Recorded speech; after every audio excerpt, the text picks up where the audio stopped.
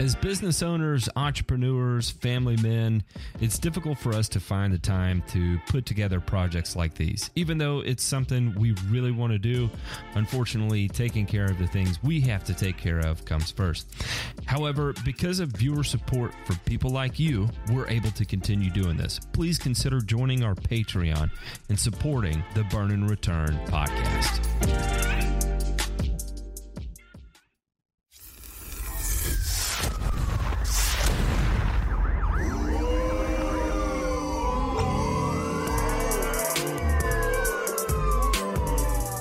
You're listening to Burn and Return, a weekly 1-hour podcast covering news from the agricultural and turfgrass industries.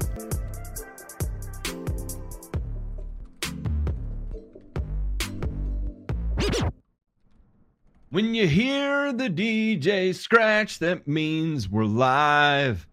Welcome to another episode of Burn and Return.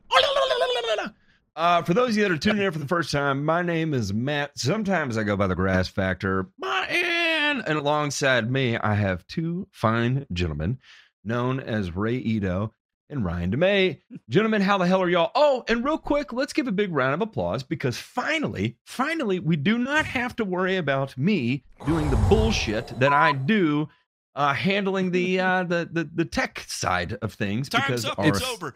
Wonderful... Our producer is back.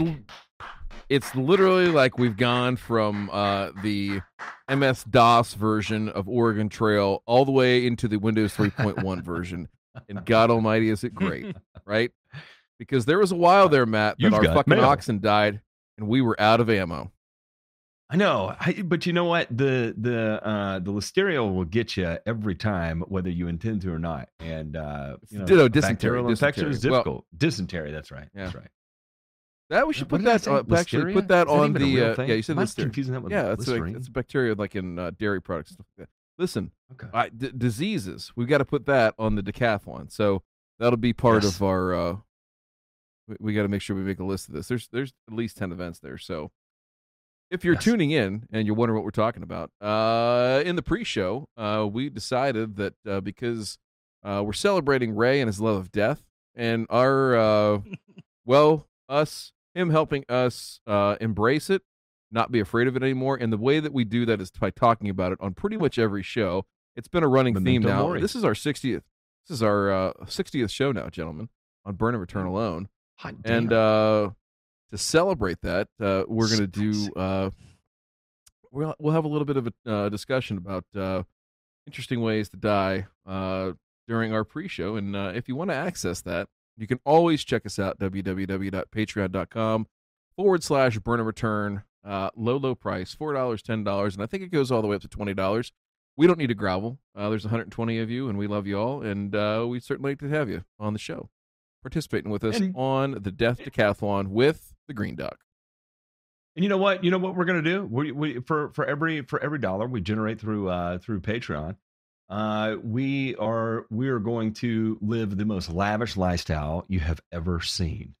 We're gonna drink Cristal and Remy Martin and the Playboy cognac and whiskey because we are getting filthy rich off this. And if you weren't here to get hucked out of your next $4, then we would just move on to the next thing with our life because we sure as shit.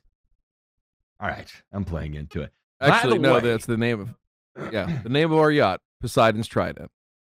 It is, and it as of right now, we got it out of a Hot Wheels box. But you know what? We love it nonetheless.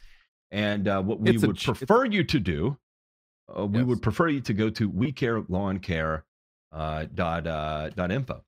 And in lieu of sending us more Hot Wheels, which is much appreciative, don't get me wrong, it's fun. It makes for great fodder, great content, great laughs. But take that extra 99 cents and chip it in over here at the Travis Feltner Fund by the boys here at the Grass Factor, and send it to people that actually could put this to good use. That is St. Jude. WeCareLawnCare.info. Make a fucking difference, will you? Please. Okay. Stop Ray, complaining. thank you for bringing us the Death Decathlon. I appreciate that. Mm-hmm. Yeah. No, It's going to be a fun exercise. It'll be a fun exercise, and I really am equal parts anxious and equal parts scared as to what rabbit holes on Wikipedia Ray's going to send me down of stuff that I don't even know about. But I'm here for Ray, it. I'm going to lean into it. Do not provide any details. No details whatsoever. But if you had to name one thing, death-wise, that is your favorite, just give it in name only, and then we're going to save the rest of that. But just in name, if you have one that is, whether it's the most interesting, however you would like to classify it, what is the name of one thing that you would say? The world's most radioactive man. There we go. And that is all you need to know. And I'll follow that up. And I didn't know about this. I think Jay Pink was the one who told me about this. I think. I have no idea what it is. It's been some time. To me, without question, the weirdest way, or what I'm not even going to clarify it. You're right. Mr. Hands. Oh, I said it. Buddy. I said what I said. Damn it, man. Said what I said. Yes. Okay, leave it to the librarian to find the most racy way to go, okay? Leave it to the librarian. I mean, that is the most racy way to go. It is unbelievable. I don't have anything off the top of my head right now, just because I'm not quite in the state of mind to be able to just recall.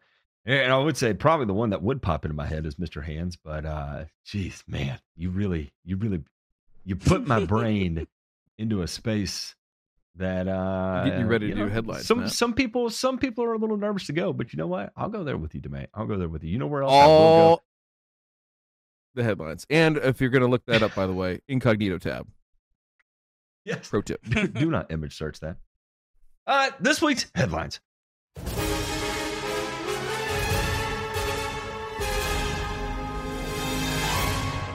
Nothing to fear here. This is just the news.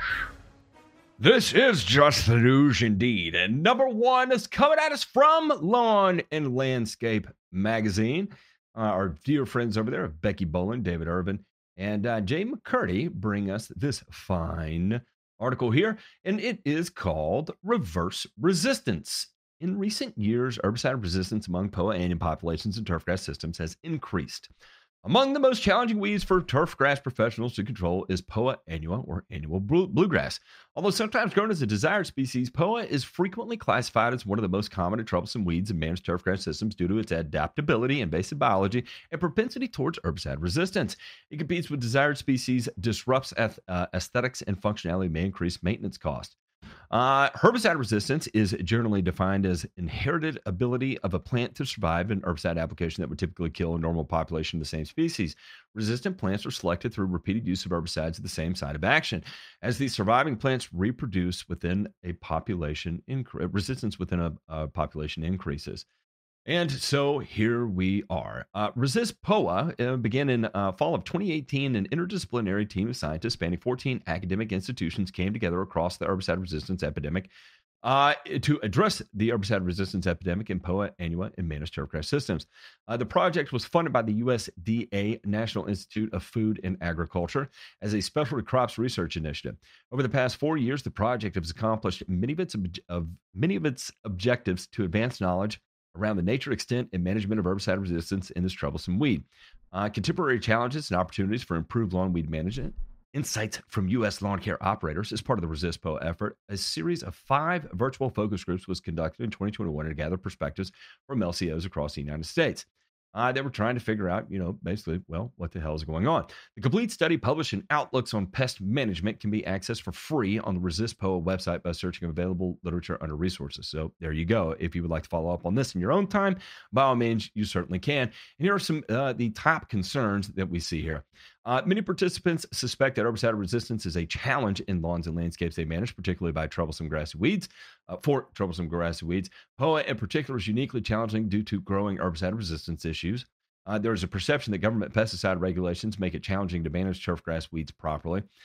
This is compounded by a feeling that there are too few herbicide options available to manage weeds in turfgrass lawns. Many participants indicated that opportunities for information sharing between operators are too limited in the lawn and landscape industry, and some participants also felt that opportunities for misinformation among the public may generate unfounded concerns about fertilizer and pesticide use, leading to fear among clientele that can impact the ability to implement best practices. So anyway, it goes on and on into some things here and some forward-looking opportunities. And I don't think that, this most certainly isn't news to anyone, but again, highlighting here one of the things that is currently going on, and now we have a published study that is coming directly from lawn care operators. Resist POA is taking one for the team and doing the work for us. And if you haven't checked it out, you can go to resistpoa.org, and there's going to be a lot of information there for you to take a look at, including the literature that went into putting this together. So kudos to them for being able to bring this to us. And a couple things. Obviously, I think the clickbaity thing in here that I'm curious as to y'all's take on it. Some of this I agree with, some of this I don't agree with. Number one is there is a perception that governmental pesticide regulations make it challenging to manage turfgrass weeds properly. I'll say that as number one.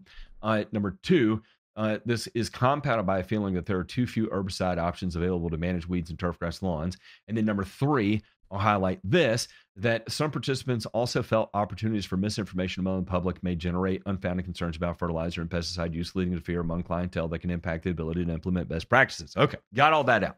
Now, gentlemen, I bring this up to you because, again, clickbaity. Of these three, and then please comment anything that you want to say about this, which of these three do you think are true? Which of the three do you think are false? Ooh, and this is purely it's opinion. Like two truths and a lie. Yeah, which is actually what I was going to that's identical to what I was going to say. I was going to say I see two truths and a lie, but I'll let y'all give yours. Okay. So a couple of things. J Pink, first, go ahead and throw this up. This is from the resistpoa.org website. So most of what they're seeing in terms of resistant populations occur in the southeastern United States. So particularly Alabama, Georgia, yes, Mississippi, North Carolina, Tennessee, and Virginia, in which 13% of the 776 samples they got were suspected resistant to ALS inhibiting herbicides, 8% to glyphosate, 5% simazine, applied as a post-emergent. And I think they mean prodiamine. They've misspelled it here. Or is that something I'm missing here? No, I think it is pronomide. Pronomide is actually used quite a bit on golf courses and I believe sports fields, right? And sod farms. Curb. Okay. Yeah. There we go. Curb. But you don't see that in lawn care. No one is using curb. Yeah, I was going to say that's why I thought. Well, that's why you can't use it in lawn care because pronomide is prohibited in residential areas. It's a suspect carcinogen. So here's the point. I think, Matt, it's a great question when you talk about what is out there. The biggest thing that I think is truth is that by bringing to light what we do to control weeds, particularly in warm season turf in the southeastern states, that it could become problematic in terms of what if we bring to light, hey, it's tough to control weeds, we might have to spray this thing or that thing. Just the idea that you're bringing to light that, hey, you spray weeds in the wintertime, what the hell are you, like, that sort of thing. Mm-hmm. That maybe other people don't know. So there is that whole thing of like, hey, keep the curtain pulled. Don't show anybody, whether it's tricks or whether it is just the exposure to risk that might be highlighted. So I do agree with that to a certain extent. I think what's maybe a little less of a concern for me, or more of a lie, would be just the products that we do have available in lawn care for volunteer POA control in a warm season lawn in particular. Now they go on and they look at this too in other northern states, right? So I think there's a test site at Purdue I know there's one at Penn State, and I think that's where it'll be interesting to see what comes of those northern sites. But this is a $5.6 million grant from the USDA, right? That was given to these researchers. Huge. Massive. Like huge. One of the biggest grants that's been given to turfgrass ever, right? By the USDA, and it's a long-term study. So they're going to run out of money at some point here, and I think the next 2-3 years, something like that. They'll probably reapply and do a second phase of this. So it'll be interesting to see what they come back. But Ray, I'm interested to hear from your perspective. The idea that resistance is a problem. I would agree that it's a problem, and I think that's why we put this article here. Was to show people that weren't aware of this maybe that there are problems out there, and you need to be mindful of it. And both you and Matt have talked ad nauseum about rotating herbicides and being mindful of that.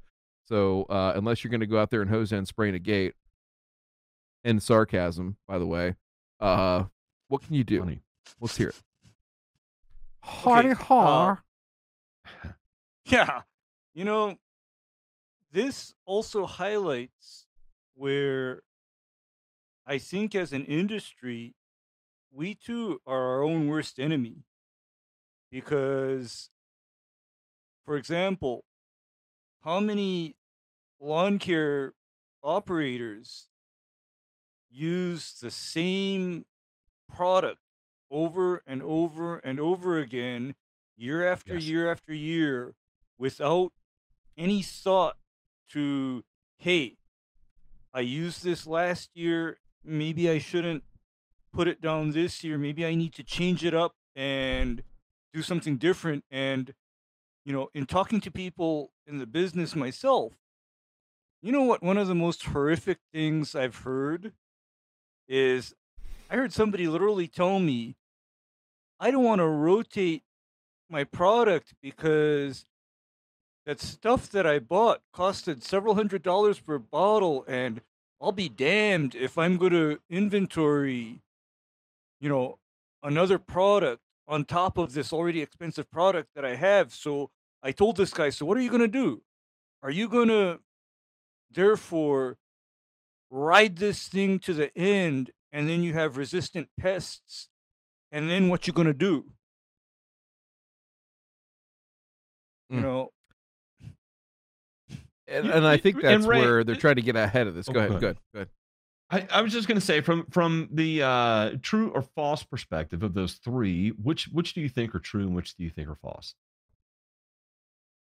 I think the lack of available options for products, especially when we're talking about warm season turf growing in the transition zone, I call false on that. I mean, that is not true because, Matt, in this age, I mean, we have got so many things available to us because, like I told you, when I started doing, working in the industry, all I had available to me was 3-way, MSMA, simazine or atrazine, and maybe a little bit later imazaquin or Image.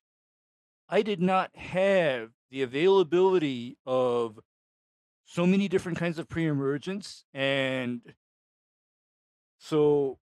I also did not have, and Matt, I came into the industry at a time when there were no sulfonylurea herbicides labeled for use on ornamental turf grass.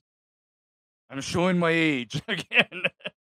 So, and this is where I'm gonna point out that we probably all three have different opinions here. So, I oftentimes feel that we have too few herbicide options, and I'm not going necessarily by active ingredients, but where I am leaning on that is mode of actions, and I do agree that public agitation towards concerns related to use of fertilizer and pesticides is creating a problem. especially when it comes to being able to make the most appropriate decisions while out in the field, especially the safest decisions. I think that is true. I would say, as of right now, government pesticide regulations are not making it challenging to manage turfgrass weeds. Now, I would say that that's also probably highly regional. So if you're in, Maryland, in the dead zone, then yeah, it's probably a major problem for you there. However, at least where I am, it is not a problem, and I have no regulations. And anything that limits my availability of products to be able to make a weed control application would be a product that I probably shouldn't be using anyway. So I think there's some highly regionality that goes on with that. But my take on that would be false. I don't think the government is creating a challenge right now, at least for me. I do say true that we are limited in our modes of actions, and true that a public outcry is becoming a difficult thing to manage. So we'll kind of leave it at that. We're running. Demay, do you have anything else? We're running a little long on time, so I was gonna move on here. Nope, go on. Okay. Number 2 here. The Denver Broncos spent $40? No. $4,000? No. $40,000? No. $400,000. Because the Walton Penner Family Ownership Group purchased the Denver Broncos in August, they felt the grass was showing signs of wear and tear. And the CEO and owner, Greg Penner, made the call to have brand new grass installed ahead of the final game of the season. And I love to hear this, Ray. This is my favorite line of the whole thing. After our last home game and following a perfect storm of significant activity combined with inclement weather, the field was simply not up to our standards. Our turf crew and stadium management had a window to install it, and we took advantage of it. And I think there should be even greater emphasis on the turf guys that made that a reality, because Lord have mercy, could you imagine what that was like? Now, I have never done anything at this scale, this kind of capacity. Demay, I'm sure you have seen some silly shit in this type of vein. Talk to me about what happens when you have to get a field in at this scale, at this magnitude, at that kind of timeline.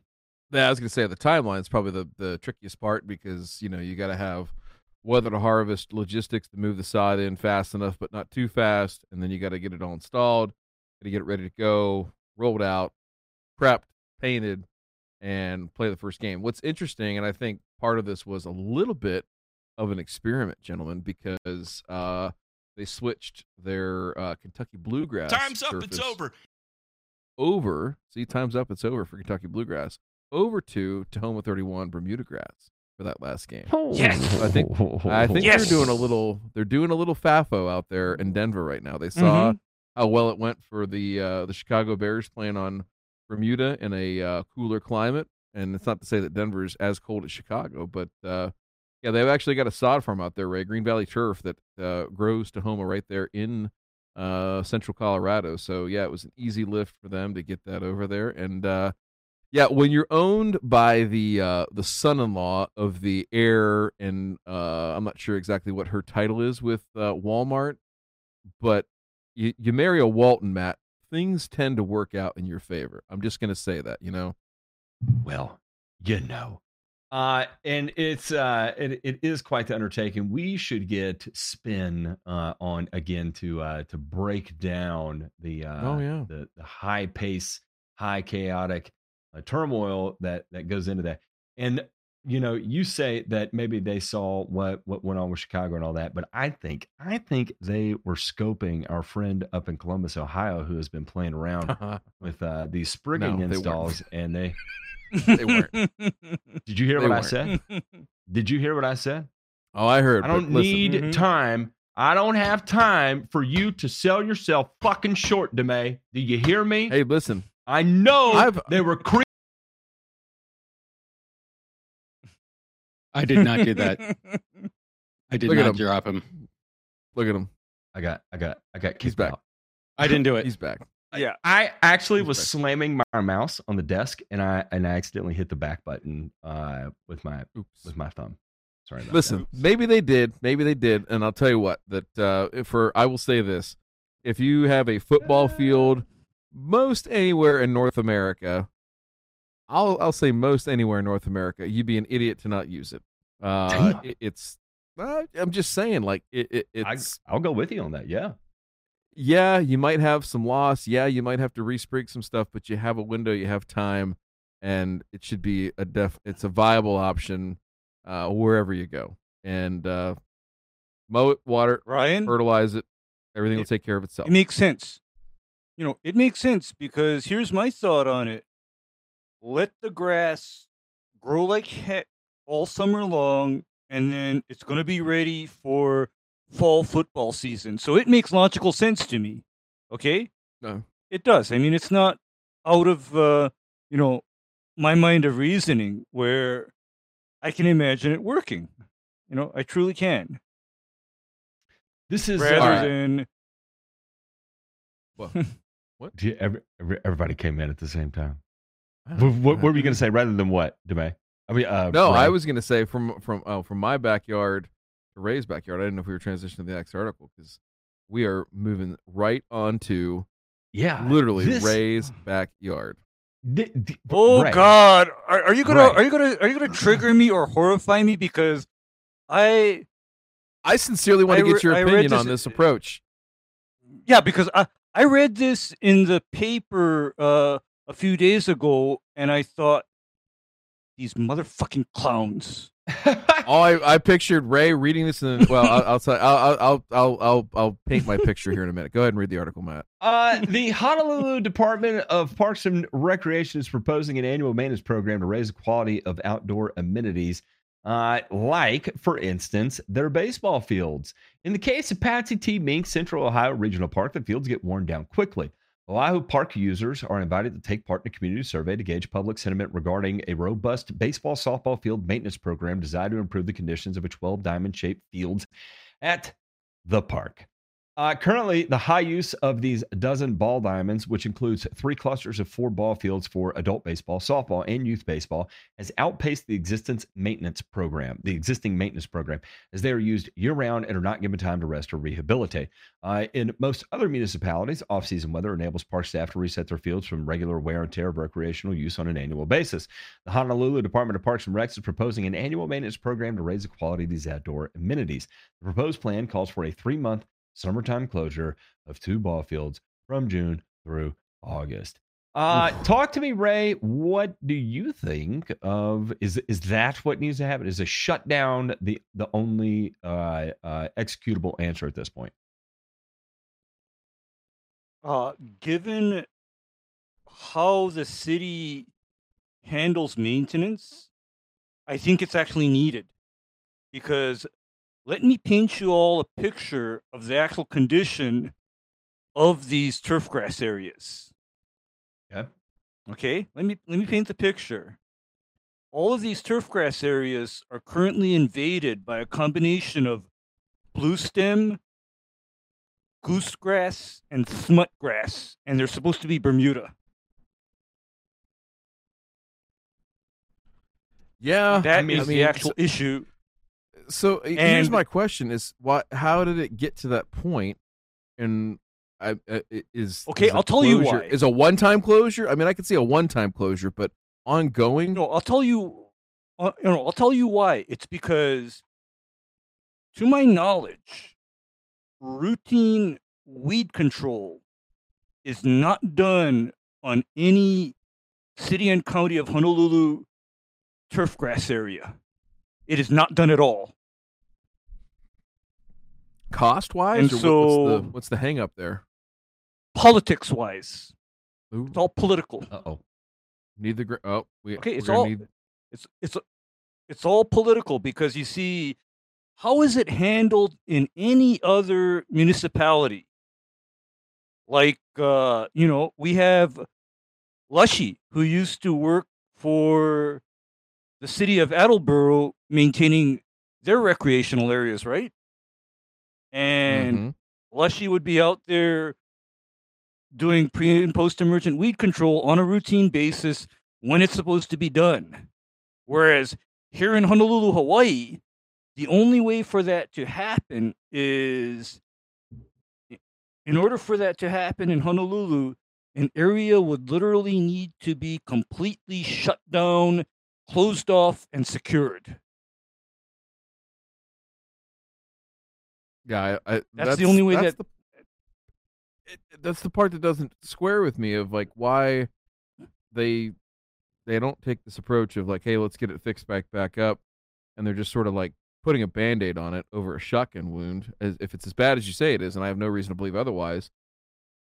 Then address the issue, right? Go in there and fix it. You know, sod sprig, do whatever we got to do. And they say that actually, what needs to happen is, even if it gets fixed, Ryan, the same old shit grows in those areas without an adequate weed control program. And that was my next part, is that you gotta have that on the backside. That's all, because it's all maintenance, right? Because but you know what, Ryan? Ever since I've been the Green Doctor of Hawaii, I've had conversations with people within the Parks Department, and they've showed me some of the things that come up in the turf grass areas, and I told them, you know what? You get out your boom sprayer, here's what you load into it, and you drop that. And they tell me, oh my God, Ray, we can't do that. We cannot do that. And I'm like, why the hell not? It's because we cannot shut down the areas that you're telling us to do this to. Okay? I mean, that's the issue here.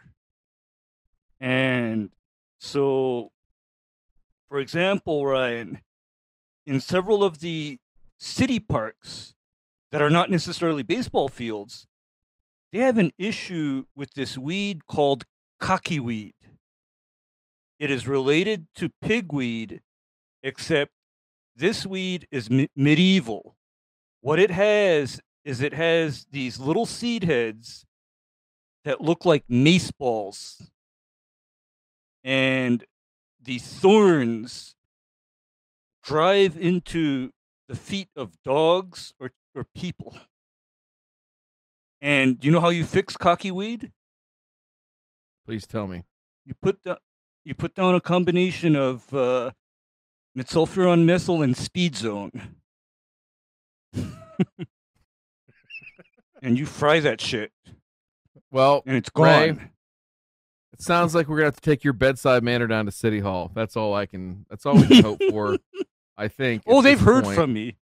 Oh, they've heard from me, and it's like, no, they just have this attitude of can't doism, and the only thing that's going to come out of this survey that they're taking is more of my tax dollars wasted, because this is all another Buddhist ritual of getting public input and not doing a fucking thing.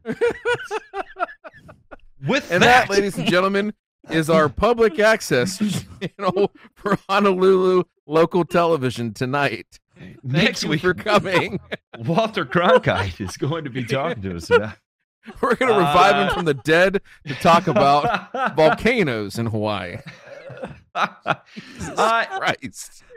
Boys, let's just go ahead while we're on 9.7. Let's go ahead and do Joe Knows Dwarf.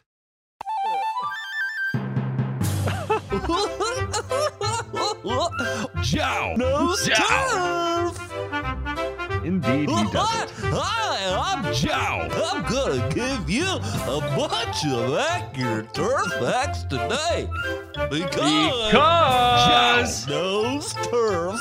Yes, indeed, he does. And you know what, DeMay? I want to know what you have in store for us, good sir. Well, listen, I'm not going to say this is intervention for Joe, but we want to make him feel welcome, make him feel at home. This is his place. This is his segment, and always will be, no matter what he says or does. And Jay Pink, go ahead and roll our intro video for tonight, our little cut.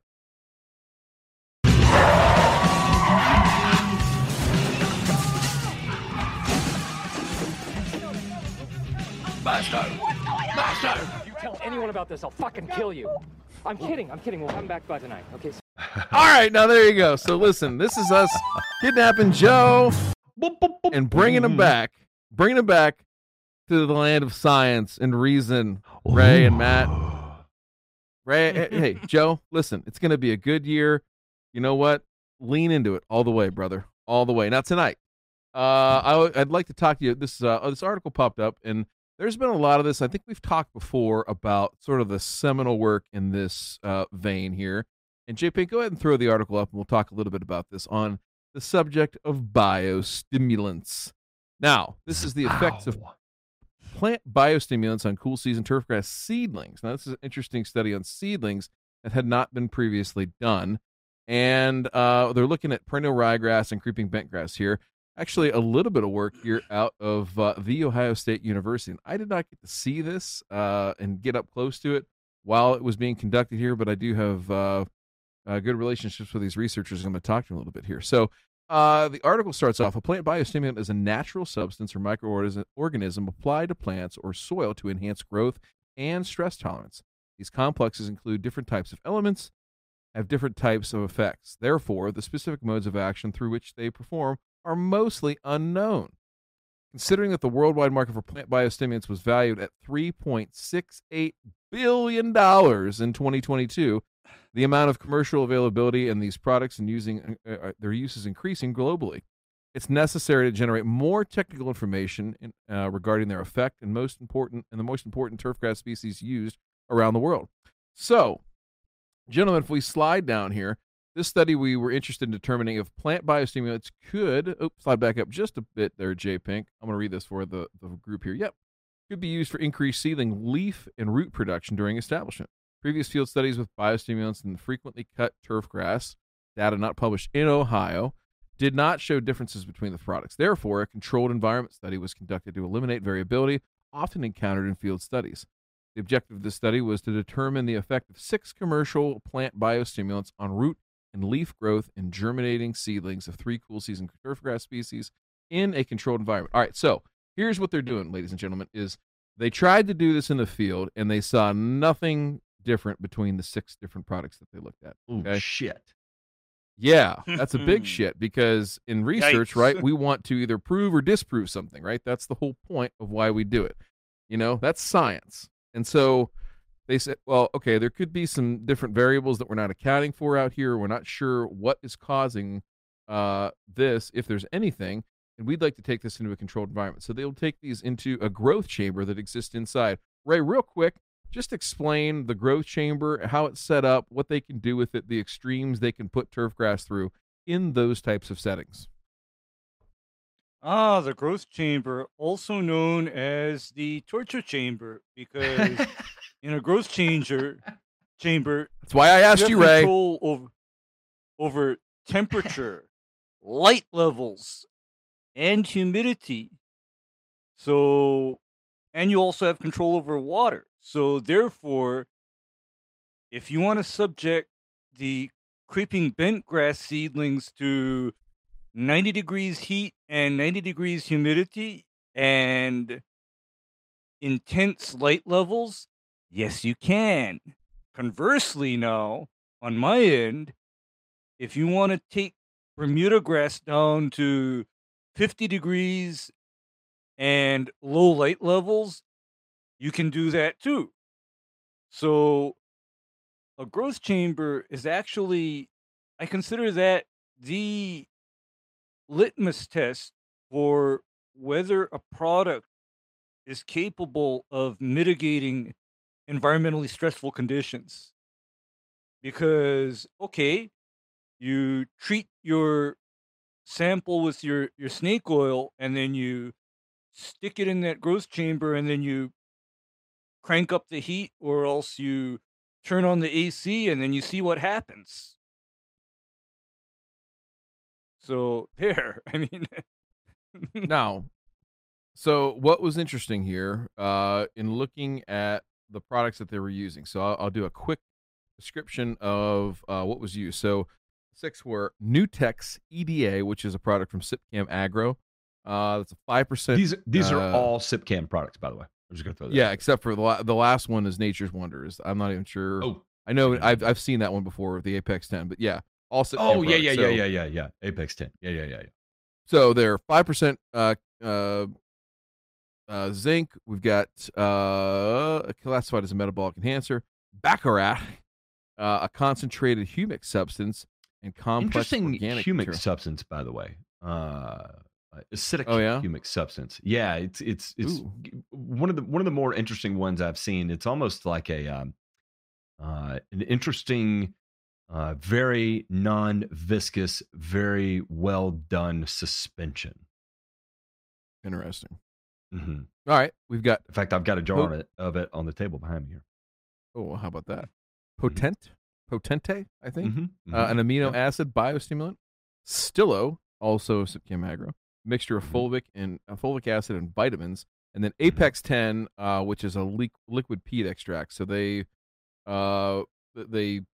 kind of like humic acid, but it's made from a peat substance, right? Yes, it is. It is humic acid that's derived from peat bogs. Mm-hmm. So all good claims, and I think some of these have claims about seedling production, everything like that. So going down here, the interesting part here is we look at the data, right, in the tables, is that there is some positive effect here from some of these humic substances in particular. The Baccarat is actually noticeably better in some of these cases here, related to fresh mass and then also dry mass as well. So, gentlemen, as we go down here and look, we talk about a little bit of how they went through and did this. So the 3 turf species were seeded into randomly assigned rows, 4 holes each. The floating trays were placed on top of a rectangular container, blah, blah, blah.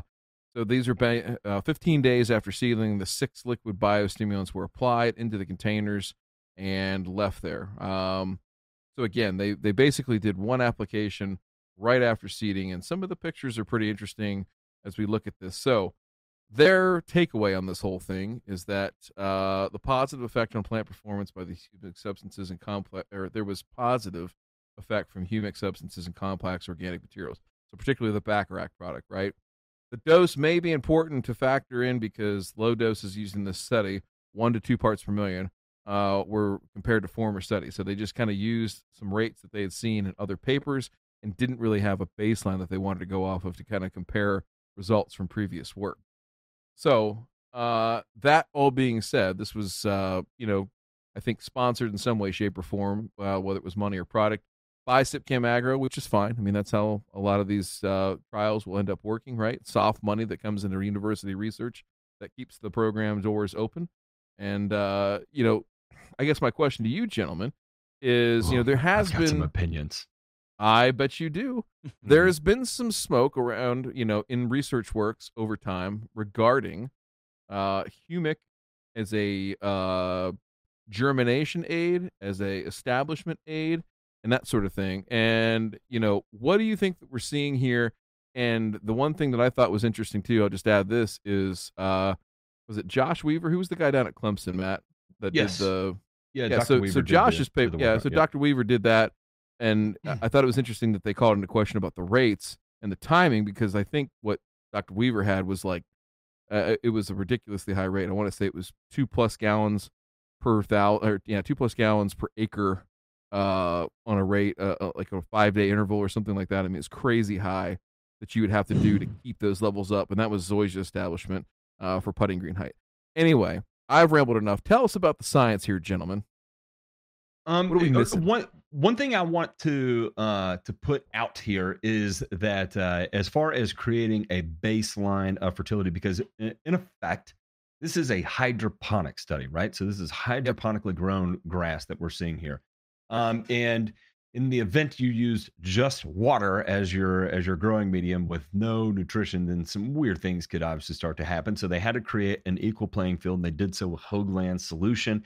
And so basically what you're covering is both, you're covering your NP, NK, and micronutrients, as a matter of fact, and you're also including, because you're growing in water, you're also including calcium and magnesium. I don't know if they used DI water, but probably did if they're adding calcium and magnesium as part of their Hoagland solution. So Anyway, that's to account for evenness across all of the plants that were established. Number 2 is what is not accounted for, and what makes it difficult in a very small scale hydroponic study like this is what I would have liked to have seen is the this is actually where I would have liked to have seen a tissue test, right? And specifically why I want to see a tissue test in this regard is one of those interesting things that we know about plant response when you induce phosphorus deficiency.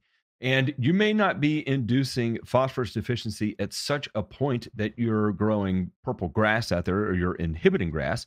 But what has been shown is that as tissue phosphorus levels decline, is that you tend to get an increase in root development in an effort. This is the plant's kind of physiological response in an effort to mine more phosphorus from the soil, right? So it's kind of an odd thing that has been highlighted and demonstrated multiple times, both in lab settings like this and then again in the field. It was not accounted for in this situation. Purely, the only thing I was looking for was we applied this product. What happened after we applied this product? Now, what is not being discussed is why, when we applied this product, did we see this, right? So it's just giving us a very surface level of what actually happened. And then from there, unfortunately, we're kind of left to deduce why that was the case without any real guidance as to what, why, how that could be. And in my opinion, I think this is where, at least at the minimum, for very, very little cost, one more thing like a tissue test could show one more or eliminate one more variable that could be a contributing factor to seeing why we're seeing what we're seeing. Does that make sense? Mm-hmm. Absolutely.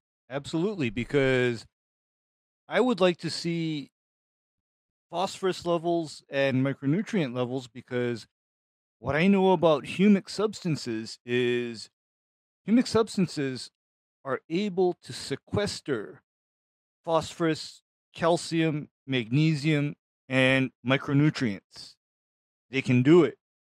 And so what you said about plants throwing out more roots in an attempt to mine nutrients makes sense to me. And one of the logical ways to disprove that would be, or to prove it, or to disprove it, would be get a tissue test done on those plants to see if the increased root growth that they're seeing is not, in fact, a stress response. Yes. Yeah, I mean, I'd like to know that, because ever since I knew that humic and organic substances sequester nutrients, that has made me even more wary of applying them. Now, and I'll say this is that I have done very little in terms of applications of Baccarat. What I have done a decent amount with Baccarat, though, is see what it plays well with and what it doesn't. And, I talked to you about it being this odd quasi suspension because, one, the pH of the product, we all know that humic acid is no longer soluble at low pH. And pH has no effect, at least, from a 4 to a 9 on the Baccarat product. But as you start increasing in pH, it kind of gets a little interesting. I would say that it becomes a bit more clingy on your finger, not in like in more of like a traditional humic acid way. You know how if you dip your finger in humic acid, it clings to your finger decently well. And if you've ever dealt with a really, really clean, fine particulate suspension and you dip your finger in it, it doesn't look super clingy to your finger. It's an odd thing that I noticed is that the higher you took the pH on it, the more it looked and acted like a traditional humic acid.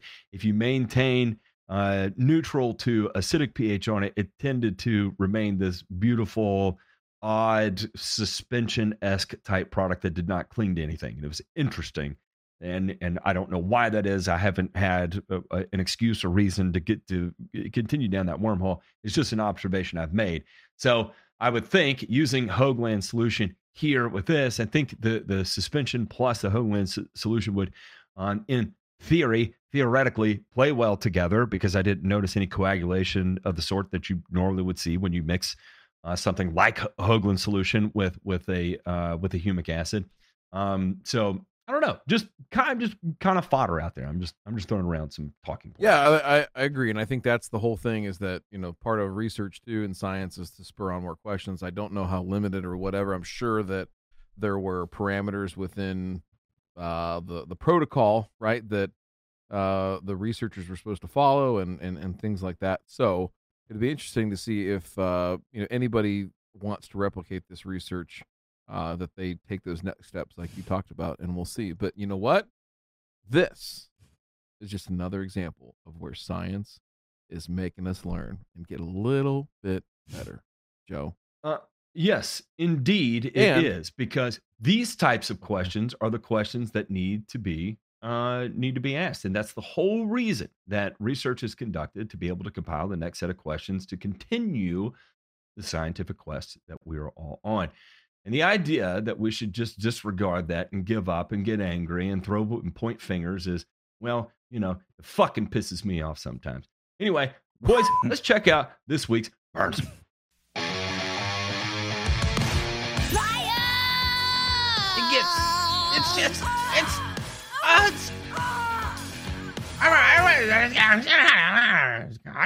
Now, we didn't meet over the holidays, and that whole part. I'll kind of tie a bow on that at the end of the show there. But Ray, Matt and I need to know: did you give? We didn't get to talk over the holidays. Did you give Sheila the whole tenderloin for Christmas dinner? Girl got the whole leg. Oh yeah. Ray says, hold my kickstand. That was a hell of an egg there. It was bounced right off the table somehow. City council, I'm not even going to be able to read this. City council proposed to change the law and ordinance No Mow May rules. Oh boy. Here we go. This is here we go. Here's some. I think this is what happens when you say, you know what, forget the science. Let's just do whatever makes us feel good. Standard lawns aren't the only yards in style. An increasing number of St. Peter residents are taking out their turf and replacing with native grasses and plants to create a more hospitable environment for pollinators. That's not necessarily a bad thing. Statewide programs like Lawns to Legumes have encouraged Minnesotans to counteract the decline of native butterflies and bee species by building pollinator-friendly gardens and yards. As the image of a healthy lawn is shifting, so are city regulations for lawn care. On Tuesday, St. Peter City Council met in a work session to reevaluate the current ordinance on residential grass and weeds. Much of the discussion was centered around how to create an ordinance that's both permissive enough to encourage and allow residents to cultivate environmentally friendly lawns, and restrictive enough to prevent homeowners from letting their lawns grow out of control. Under the current ordinance, it is unlawful for weeds or grass in residential areas to grow above 6 inches or go to seed. But when it comes to creating a healthy lawn, neighbors aren't always on the same page. One man's flowers, another man's weed. One of the suggested changes to the ordinance is to explicitly designate cultivated native plants as separate from weeds. This would serve to legally differentiate planned pollinator-friendly gardens from native plant overgrowth in neglected lawns. Councillor Emily Bruflat said such a distinction would be helpful in settling neighborhood disputes and resolving complaints before they're taken to the city. It's nice to have an ordinance to point to or have a rule to say that this is cultivated, so it's okay. Mayor Shannon Noel further suggested the city specify noxious weeds in its ordinance to reference plant species prohibited, restricted, and regulated by the state. I like being more specific in referencing noxious weeds, because what I see as a weed might not be what he sees as a weed. So on and so forth. So we're moving on. No Mow May is going to become a thing, and we're here and we're proud, and there we go. Now listen, this is a great thing, and I learned a lot more about this over the holiday break. there's actually a research proposal that's out there that's going to go in for some potential grant funding, and I'll read from this one pager that I received, and I think you'll be interested here. So, the title of this is "Harnessing an Emerging Market for the U.S. Lawn and Landscape Industries." So they're looking at this from the standpoint of, is there a gap to be filled by professionals doing these practices under the auspices of best management practices, or is some of this stuff BS? So there's a growing concern among society that traditional turfgrass lawns are negative environmental assets responsible for losses of biodiversity and wildlife habitat, exposure to pesticides, decreasing water quality and availability, and greenhouse gas production. These concerns have led to an increased demand for alternative and seemingly environmentally friendly strategies for managing lawns. To date, this demand has produced a dizzying array of management recommendations and trendy marketing campaigns largely driven by local grassroots efforts and environmental groups. For example, No Mow May, Raise the Blade, Leave the Leaves, Safe Home for the Gnome, Lake-Friendly Lawns, Lawns to Wildflowers, Freedom Lawns, etc. These campaigns have largely been advertised to benefit invertebrates that provide important ecosystem services such as pollination, biological control, nutrient cycling, and act as food for wildlife. Such recommendations have captured the interest of homeowners across the United States on all social media platforms, and some practices have recently been adopted by entire municipalities. Despite their traction, few, if any, of these practices have been evaluated by turfgrass scientists or urban ecologists to determine their realized environmental and economic costs and benefits. Moreover, many of these campaigns villainize or at odds with the sod production, lawn care, and pest control industries. While professional turfgrass managers are aware of homeowners' changing perspectives on lawns and even seeing it with their clientele, they have been largely excluded from the process of creating effective and realistic alternative lawn care campaigns and programs.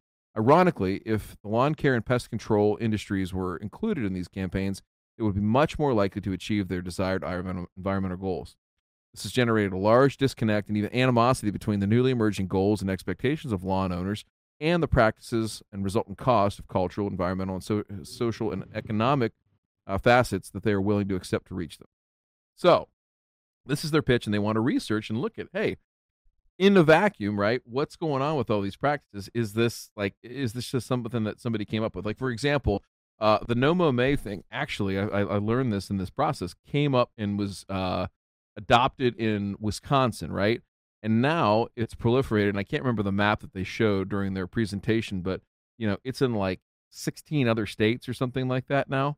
Mm-hmm. So, again, May in Wisconsin, yeah, you can probably get away with it. May in Ohio or Pennsylvania or Iowa, maybe not, right? And what's left to deal with on the backside of that in terms of Tennessee, you haven't mowed your grass. Oh, yeah. You haven't mowed your grass in a month, and are you actually creating worse downstream effects by doing that? So I think my take on this whole thing is that there is no science to support a lot of these things. Now it's well-meaning, and I think that the point, the most important point of this research proposal that I think is cool is that bring the people that do this every day, bring the professionals in, and let us be part of the solution rather than just ostracizing us and saying, well, all you guys want to do is just put down fertilizer and charge me money. And it's not that. There are those folks. I mean, listen, we all visit the Advanced Professional Applicators Facebook group and see some of the bullshit that goes on there. But, the challenge here, right, is I think the people that are sensible in this industry, need to be in the middle of this as sort of the ringleaders. And it's going to be telling the homeowners and the people that are concerned, right, hey, listen, we've got this, and we're going to use science to back what we do. And on the flip side, you got all the swinging dicks in the lawn care industry that you got to say the same thing to, right? Hey, we're going to use science to pull you along and get you going in a better direction. I see that more and more. There's a whole bunch of stuff we can talk about with those groups and what I see right now in them, and I'm sure we can all see. That's a subject for another show. We will definitely dive into that. But my question to you, gentlemen, is how do we become part of the solution in this? I see this hopefully this grant gets funded and we can, start down this path of research and whatnot. But short of that, how do we become part of the solution and not be part of the No Mow May marketing campaign that maybe doesn't make any sense for what we're doing and could become more problematic than it's worth. I think there is an issue, and boy, this is the pot calling the kettle black. I'm literally looking in the mirror as I say this out loud. Is there is a propensity to let emotions charge the conversations that are had regarding these types of sensitive topics, right? Which can become sensitive topics.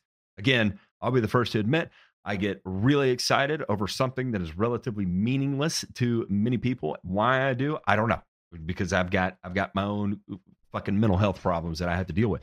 But and hang on, there's more to where I'm going with this. And the first thing I want to say is that I think everybody can come to in terms of lining up some commonality here is if someone wants to have a lawn full of natives, by all means, do the damn thing. And as a professional, be able to provide the assistance on how to accomplish that. Plants that are best going to fit their growing conditions, whether they be with shade, full sun exposure, side of the house, wet areas, boggy areas, because there's native plants that are going to thrive in all of these different conditions, right? One of my favorite plants to plant in some of the most horrific underwater-like growing conditions ever would be your old carrot species, the old green and golds. Native plant, and they did absolutely wonderfully through periods of extreme hard ass, dried up lake bed type cracked ass dirt soil bed. Cracked ass dirt. Yeah, just horrific looking, and you're walking across it, like, man, what am I even walking on? And then, for 4 months out of the year, well, longer than that, I would say, from November through April, it's basically underwater the entire time, right? And it just continues to show up, and it continues to thicken, and it continues to do really well. And so, that type of plant and that type of environment is actually serving a pretty significant purpose there, and being able to offer some of the wonderful filtration effects that we get from grasses, right? And also, you get to scratch your itch if you want to have, a lawn full of natives, and if it makes you feel good about contributing to biodiversity, whether or not how significant of a contribution to biodiversity you're actually providing there is debatable, to say the least. But as a professional, that's something that you can come in with your expertise on both sides of the aisle and offer an option that is going to appease the person, both from an emotional standpoint, meaning, feel good, to from a practical standpoint, something that is going to tolerate of the worst conditions possible that is not even conducive to growing turf grass. And 3, you get to be the good guy in the situation, right? So it's a win-win-win on all sides of the aisle there. Then on the flip side of this is that I think it's easy. The easy way out, the easy cop out, is to walk into that situation and be like, "You're a fucking idiot for wanting to do that." And I say this about the debatability of biodiversity is that what we're seeing in ag right now is a significant amount of research funded towards this cover cropping, no-till, and the various efforts of cover cropping, like increasing significantly the number of species that go in with cover cropping, and then measuring the proliferation of biodiversity, whether that's just from microorganisms all the way up to wildlife measurements, right? And what we're seeing is that it's actually not really having that much of a impact, even right, the 2, 3, 4 year mark, right? So now that's not It's not an urban home lawn setting. So I'm just saying is that it's debatable at this point, because we just don't have the body of evidence to point to and say, without a doubt, this is what you can expect. And there's regional variabilities, there's climate variabilities, there's soil condition variabilities that all need to be accounted for, right? And we're just not there yet. But these are things that hopefully will continue to show up, and so we can be able to make the best educated decisions possible. So anyway, I've said enough. I think I've painted my picture there. Ray, what about you? What can we do? Yes, Ryan's question. Sorry, Matt, Ryan. I've always been an advocate for putting turf grass in the right places, and in places where turf grass is not a good fit because like 45-degree slopes of that. Yeah, exactly. I was going there. Okay, in places where turf grass requires too many inputs or is not practically maintainable, by all means, I mean, I encourage my clientele to take a look at areas where turf grass is not able to be maintained at a high level with a minimum amount of inputs. I tell them, you look at that area and let's rethink, how would you feel about foliage plants that will thrive in that area? How do you feel about that? Because, okay, I love grass, but there's nuance to how I love grass. I only love grass in situations where it is possible to maintain that grass at a very high level. Otherwise, I start to think, hey, let's redesign this and make this area actually more attractive than grass that is being maintained half-ass. I mean, that's just how I go with it. And I see around a lot of homes all throughout the U.S. and in Hawaii, places where grass has no earthly fucking business being. Okay? Grass doesn't belong there. I mean, and those are the kind of places where I'd rather see that kind of area planted to alternative plant materials that are well suited to that area rather than having grass on it. I mean, it's because to me, a thriving hillside garden or thriving foliage garden in the shade looks a heck of a lot better than grass that looks terrible, because grass that looks terrible, to me, that's like the opposite of a calling card for me. That's more like, don't hire this guy because your grass looks like that. You know, so I think that as an industry, hey, I've even had some pretty pointed conversations with landscape and sod people in that the contents of my conversation. I mean, you want to talk about bedside manner? They begin with, why the fuck did you put grass over there? You shouldn't have. I think we have all heard Ray make the recommendation of going and getting the D9 Caterpillar and just fixing the problem one for all. And that oftentimes means that there is something about that situation where grass is no longer conducive to grow. And so you're going to have to make a major landscape modification in order to make it conducive for the growth of grass. Yeah. When you're calling in a D9 Caterpillar for 3,000 square foot areas, you know this is an earth-moving adventure. It just sounds like that sounds like a new business venture for Ray. Is Major Landscape Modifications LLC.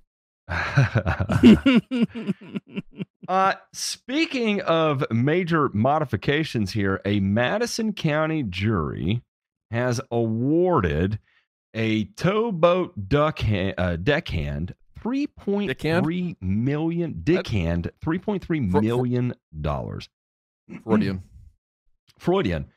The D in the hand. A jury deliberated 2 hours and 15 minutes before declining SCF Lewis and Clark LLC's request to award deckhand Kevin Mogensen nothing, and instead issued a verdict of $3.3 million. Let's see what is going on here. The lawsuit, brought under the Federal Jones Act that covers seamen, you did this on purpose, DeMay. I know you did. Alleged the towboat company negligently ordered Morganson to be aboard a barge while terminal and dock crews were cleaning excess bright yellow corn gluten fertilizer off of it. Towboat employees testified they believed that constituted an unsafe working condition. There was testimony that Mogensen's exposure was so significant that he resembled a computer-animated minion in color. According to testimony, Jeez. 20 hours following the exposure, Mogensen was taken by ambulance to Alton Memorial Hospital, where he was diagnosed with acute hypoxic respiratory failure. He was intubated and placed on a ventilator. After being discharged from the hospital 4 days after being admitted, his treatment has consisted of nebulizer treatments as well as using daily inhalers. His lawyers argued that he suffered acute aggravation of his pre-existing asthma and that his condition is now permanent. Mogensen's asthma has been present since his childhood, and that any problems experienced in the alleged workplace incident was due to exposure of corn gluten fertilizer 6 weeks before, when he was working for a different employer. Anyway, he got 60 grand back, and then $2.75 million for past and future pain and suffering, and $500K for past and future loss of normal life. Just a real quick takeaway here is I was expecting that a significant amount of really hygroscopic, high salt index fertilizer got on him and burned his skin, right? So I'm thinking like a barge full of ammonium sulfate, significant amount of exposure, maybe even like wet ferrous sulfate heptahydrate, like a wet hygroscopic ferrous sulfate can be not very fun to get on your skin at all. What is interesting here is that, boys, this was organic. And we all know is that we don't have to worry about shit with organic fertilizer, except for, acute hypoxic respiratory failure where you have to be fucking intubated and placed on a ventilator. And then listen, okay, a few things about this. Go ahead. Well, go ahead, Ray. Go ahead. Okay. Here's what I know. Corn gluten. That can be a known allergen and sensitizer. So you give me a person with a prior history of anything autoimmune, including asthma, and then you expose that person to a high concentration of corn gluten. I say roll the dice 50-50. Someone can have a rather significant, severe allergic reaction to it. Mm-hmm. Now, I mean, that's what I think happened. I put this in here for 3 reasons, and the third reason just occurred to me. But number one is, what a terrible way to potentially die or require being on a fucking ventilator than to be around this. 4, because the second one was what you just said, Matt. This was organic fertilizer, right? This corn gluten meal, 10-0-0, right? It is used as a fertilizer. It's used as a pre-emergent, right? In areas that you can't use a labeled or registered pre-emergent. The third thing is, let's be honest, the loss of a normal life, $500K. Listen, carrying around a nebulizer with you is, an existence for some people. It's terrible. And for this guy, who's a fairly young man, I mean, the only way that you're going to climb in the sack with anybody is if you have a chick that has a Darth Vader fetish, right?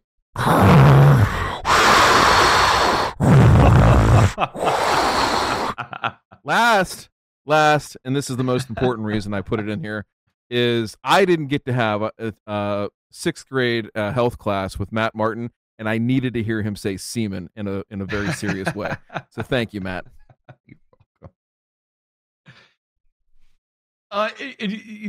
Look, I'm looking at an SDS here for corn gluten fertilizer and checking for the fun stuff like PPE, respiratory ranges. Do they recommend any kind of wearing of masks? And I'm not seeing anything unless conditions where airborne concentrations are expected to exceed exposure limits. Exposure limits in this are dusts of 15 milligrams per cubic meter, according to the OSHA Z1 test, or a respirable amount of dust of 5 milligrams per cubic meter, which is when you are outside, that is a fairly significant amount. And it says, if you are going to be in an area like, right there where you have the potential to turn yellow,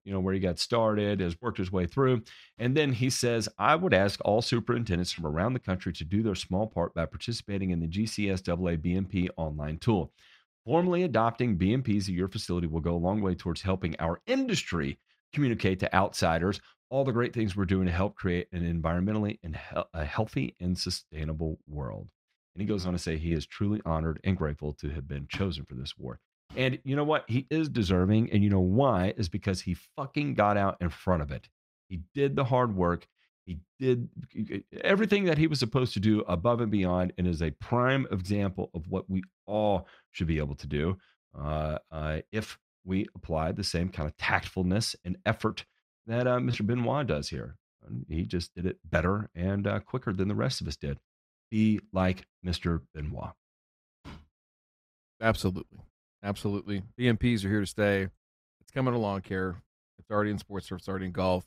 And if you're not following them, well, there's no fucking excuse. So get on the science train, ladies and gentlemen. Toot toot, about to leave the station. Don't like it? Tough titties.